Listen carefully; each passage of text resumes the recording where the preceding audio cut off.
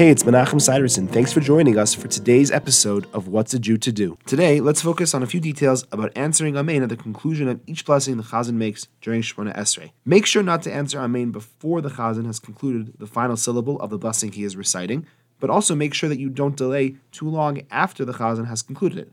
You want to say it immediately after he has concluded the last word of the bracha. Also, when answering Amen, it is usually forbidden to answer Amen in a louder voice than the person who made the bracha. However, you would be permitted to do so if your intent is to encourage others to answer Amen. That could happen often in shul if the Chazan is reciting Shemona Esrei and you feel that a lot of people are not answering Amen for whatever reason, and a lot of times you'll hear someone say Amen really loud to try and encourage people to answer Amen together with him, and that would be appropriate. But otherwise, you should try and make sure that you're not saying Amen louder than the person who made the bracha. Thanks for joining me. I look forward to seeing you tomorrow.